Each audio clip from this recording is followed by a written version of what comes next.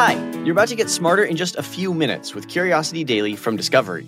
Time flies when you're learning super cool stuff. I'm Nate. And I'm Callie. If you're dropping in for the first time, welcome to Curiosity, where we aim to blow your mind by helping you to grow your mind. If you're a loyal listener, welcome back. Today, you'll learn about eels that burrow into the hearts of sharks and feast on their blood, parrots that love to gab on video calls, and the secret of the bowhead whale's cancer-fighting superpower. Without further ado, let's satisfy some curiosity.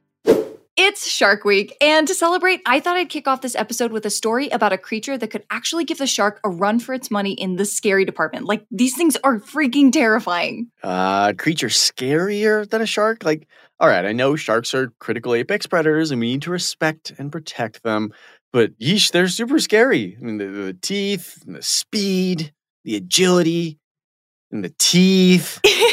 What is it that's scarier than that? Okay, how about an eel that burrows into a shark's heart and feeds on its blood? Gross. Yeah, that'll do it. Okay, well. Okay, the snub-nosed eel, sometimes also called the pug-nosed eel, is a charming creature. They slither along the depths with these little snub faces full of teeth, and they use those teeth to suck the life out of fish and crustaceans, and in some cases, burrow into the body cavities of larger fish that are trying to eat them. All right, yeah, that really paints a picture. Try to eat me, and I will literally burrow into your body. Want to hear more? You have to, or? Yes. In 1992, researchers dissected an 871-pound short-fin mako shark and found 2 juvenile snub-nosed eels in the shark's heart. They were dead, but after a little more investigation, they found shark blood inside the eels. So in other words, they were alive inside the heart for at least some amount of time. Yikes. Exactly. Okay, so I understand that they're able to burrow into the body of the shark, but how did they find their way to its heart? Okay, so researchers aren't really sure about that, but there's another type of eel. Oh boy, here we go. Yep, called snake eels, which are also called burrowing eels because they have this hard tip on the end of their tail that they use to cut their way into the seabed to burrow. But they can also use those sharp tails to burst out of the stomachs of predators that have eaten them whole. It's like Jonah and the Whale eel edition. Yeah, but sometimes they burrow their way out of the stomach and end up in other parts of the body where they die. Their mummified remains have been found inside the body cavities of 11 different predators. Okay, I think you have proven your point. Sharks are not the only scary creatures in the sea. Now, all of this parasitic eel talk is making me kind of hungry. Break for lunch? Oh, behave. How do you make a pet parrot happy? Okay, a riddle. Let's see. You give it a cracker, get it? Because you don't probably want to. Nice try.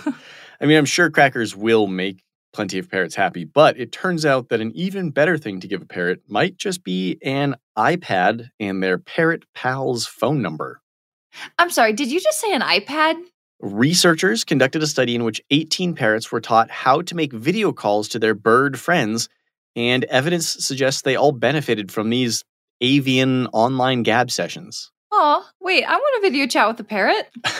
Right? Okay, but why? As in, why did they do this study? Yeah, whose big idea was it to see if parrots liked video calls?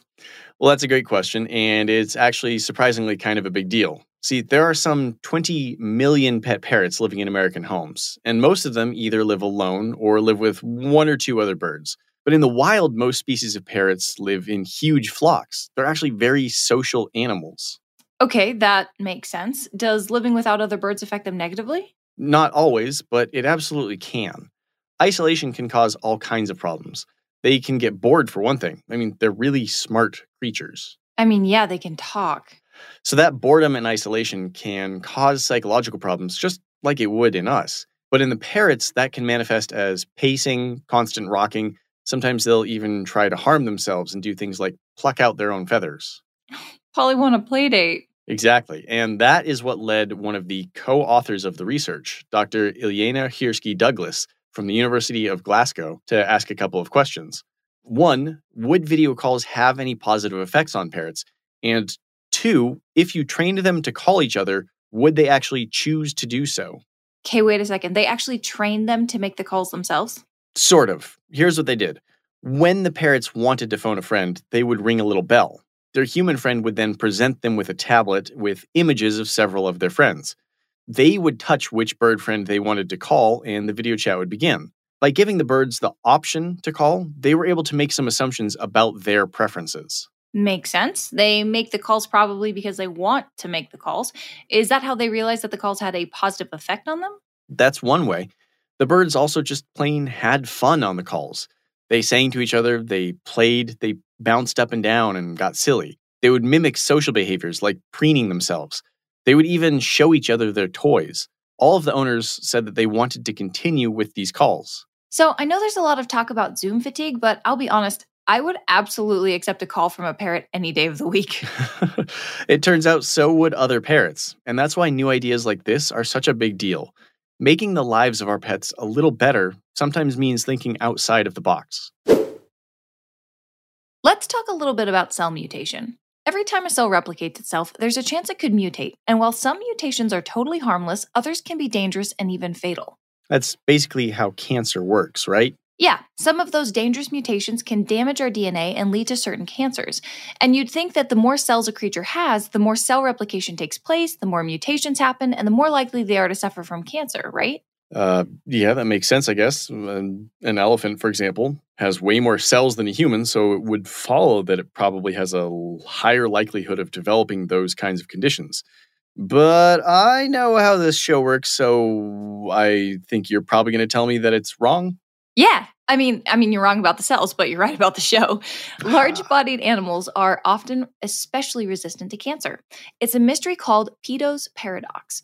More cells, but less risk for cancer. Your example, the elephant, can live almost as long as humans, and yet they rarely die from cancer.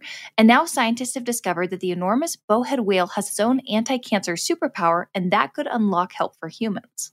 Wow. Okay, so this is probably a dumb question, but are elephants and bowhead whales related somehow? Not exactly. In fact, elephants fight cancer differently than the bowhead whale. The elephant has extra copies of genes that basically block tumors from occurring. So when cells are damaged, their bodies just clear them out. But the bowhead whale does it a little differently. Anything to avoid the metric system. That's a big mammal. They're pretty awesome. They live in the Arctic and subarctic waters, and they have these massive triangle-shaped skulls that they use to break through the ice. And if you've ever wondered what animal has the biggest mouth, wonder no more. Oh, okay. The bowhead whale has the biggest mouth. Yeah, of any animal. Except for my friend Sally, who can't keep a secret to save her life. Sally. Okay, so how does the bowhead fight off cancer if it's different from how elephants do it? Well, while the elephant stops the tumors from happening in the first place, for years researchers hypothesized that the bowhead is actually able to just repair damaged DNA. And recently, Vera Gorbanova from the University of Rochester in New York and her colleagues were able to test that hypothesis in the lab using cells from an actual bowhead whale. And what they found confirmed it. The bowhead whale was able to repair damaged DNA? Not just patch it up either. Other animals they tested repaired their DNA, but did kind of a sloppy job. Got it. Like my Uncle Ronnie patching everything up with duct tape. Exactly. But the bowhead whale can repair breaks in its DNA as if nothing ever happened. Those little double helix strands are like brand spanking new. And one thing I didn't mention, these guys can live over 200 years. That is an old whale. And that's why researchers are so excited about this discovery. The fact is, a cure for cancer and the secret to living longer might already be swimming around out there. And this brings us one step closer to finding it. Let's recap what we learned today to wrap up. 2 dead snub-nosed eels were found inside the heart of a mako shark. Scientists believe they were somehow able to burrow their way into the heart and feast on the shark's blood until they died. Shark Week continues all week long on Discovery. For the latest, head to sharkweek.com. Researchers taught parrots how to make video calls to other birds to see if they would benefit from this kind of technology and whether or not they would choose to call each other if given the option. Turns out parrots love talking to other parrots, even if it's only on Zoom. Researchers found one of the secrets to the bowhead whale's whopping 200-year lifespan. It's their ability to repair damaged DNA to like-new condition, a discovery that could have amazing potential for human search for cancer cures. Curiosity Daily is produced by Wheelhouse DNA for Discovery. You can follow our show wherever you get your podcasts, and we would love it if you could take a second to leave us a 5-star review on Apple Podcasts.